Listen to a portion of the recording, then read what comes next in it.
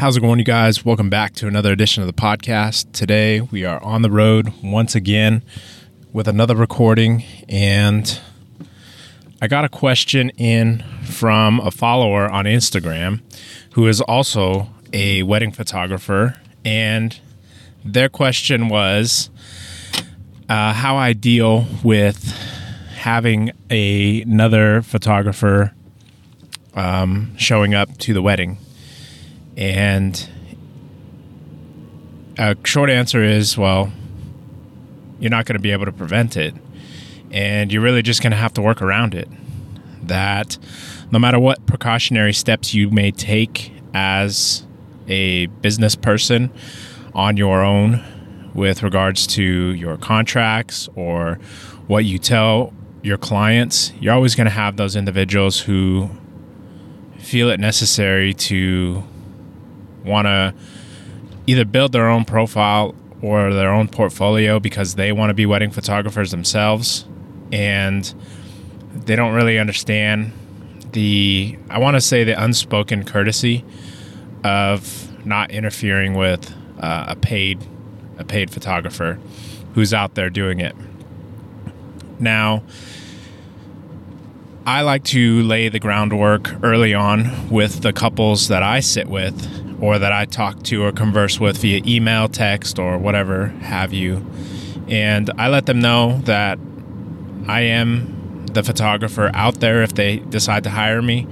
And though I don't make it my responsibility to inform others and to tell them you need to leave your cameras at home, I do expect either the wedding couple or the family members or the maid of honor or somebody to sort of play the quarterback or take charge in the matter in informing the guests to sort of leave those cameras in the car or leave them at home, that it isn't a necessity that you bring them because the day is being captured by somebody who is paid to be there, and that everybody else should be able to just sit back and enjoy the day. Now, you're surely not going to be able to prevent somebody from capturing images or videos for their Instagrams or whatever social medias or just their own personal photo collection with their cell phones.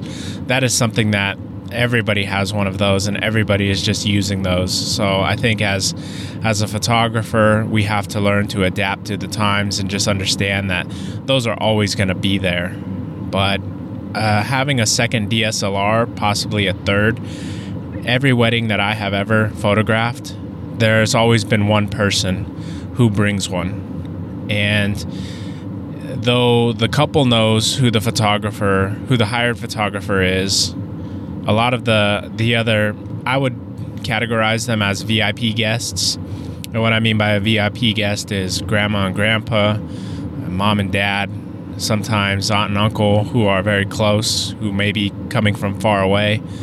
They don't necessarily know who the paid photographer is, and it can add a little bit of confusion to the day. Now, sometimes on 2 occasions I've had brides point out that I am the photographer and that the other person needs to relax. But on the other occasions, people tend to get confused, and I'll lose eyes on the image. A really great image when you're taking group photos is when you can try to capture everyone's attention and ensure that all eyes are on your lens. And when there are other photographers, it can be a little bit difficult. So I try to get loud with it. A tip I would suggest is watching paparazzis on the red carpet and how they're just hollering at the celebrities to try to get their attention. I look above my camera and I try to make eye contact with every single person as I generally convey that I need everyone's attention, or I need everyone to look at my camera, and that if I can't see your eyes through my lens, then your attention will not be captured in this photo. And then when I get behind my camera or eye through the lens, I try to scan the crowd again, and I take more than one photo. I usually take 3 to 5 images to capture everybody in the shot. And either I've got it or I don't. I usually get the people in the center. Sometimes it's the people on the edges who I lose. And there's nothing that I can really do about that. That's also something that I protect myself in my contract to my clients, is I write down that they agree that I am the hired photographer, and that if there is somebody else there, I can't control if I miss photos, if I miss opportunities. There might be some of those candid moments that you're there to capture and you might miss because there is somebody else who decides to bring their DSLR. And as long as you protect yourself in your contract and you state it so that they understand that if, their friend or their cousin or their auntie decides to bring the camera and you so happen to miss a moment. Fortunately, I've not had anybody point it out to me, excuse me, that I've missed a moment. There have been a couple that I personally feel I've missed, but I don't bring that up to my clients. But if you for some reason miss that moment, then at least you're protected in your contract. You've stated it, and they can take that beef up with whomever decided to bring their DSLR. The other thing is it kind of blanket protects me from, or can protect you as well if you decide to include it in your contract, is it can kind of blanket protect you from cell phone usage. Usually people are respectful and they keep the aisle clear. One example of this would be if you're trying to capture that kiss as the ceremony comes to that point, and usually I'll walk up the aisle about 3 to 5 rows back. That gets me plenty close to where the money shot would be called. And people usually stay in their aisles. Now, I've had people hold their phones out in the aisle, and if I block their shot, tough. I'm the one that's paid to capture this kiss, to capture this moment. Fortunately, I've not had anybody block me, and I think that's because being a larger stature individual, people kind of notice when I'm in the vicinity. So that's also another kind of semi-tip, I guess. You can try to make yourself known by just, I don't know if it would be called walking tall or walking large. Sort of don't be timid when you're there.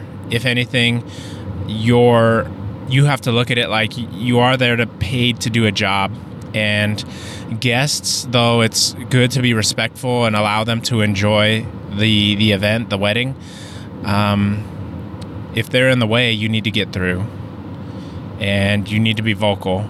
Say, excuse me, be firm with what it is that you're doing, and be concise with the direction that you need to go. I've had, a crowd of people, and I'll need to raise my voice enough so that people around can hear if I need to get through.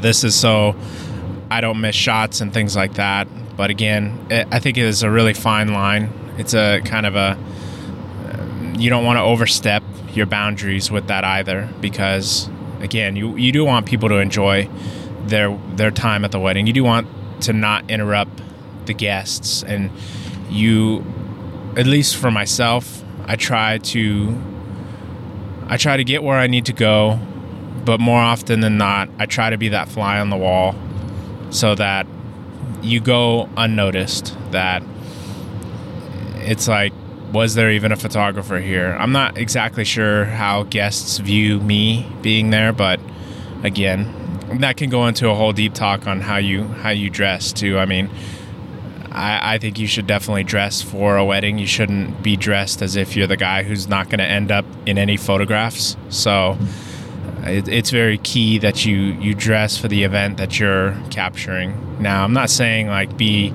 suited and booted, but if you're comfortable in a suit and tie, then by all means rock a suit and tie when you're at a wedding. So yeah, it can be very difficult to to have to deal with that. It's definitely something that it comes up every wedding. Like, I would bet 9 times out of 10, there's always going to be that one person, and it's always going to be a DSLR.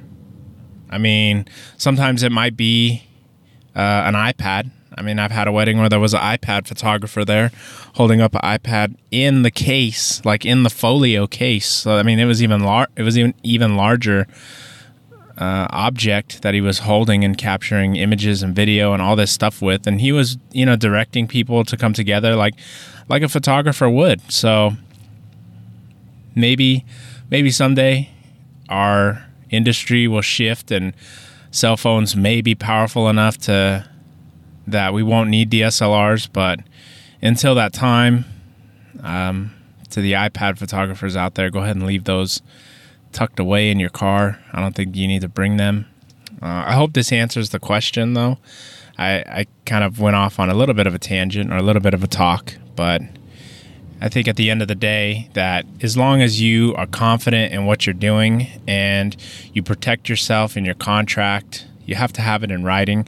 It's always good to verbally tell your clients to protect yourself, but again, have it in writing so that when they sign that contract, if they ever come back and have any disputes or anything to say to you that might go against how you feel you may have experienced the wedding, at least you're protected in that right, because you're always going to have somebody out there who they either want to build their portfolio, they don't know how to go about doing it, even though a simple YouTube search can tell you how you can build a wedding portfolio without sort of piggybacking off of other people's weddings that they are working. And yeah, that's pretty much what I got. I want to thank you guys for taking the time to listen to this podcast.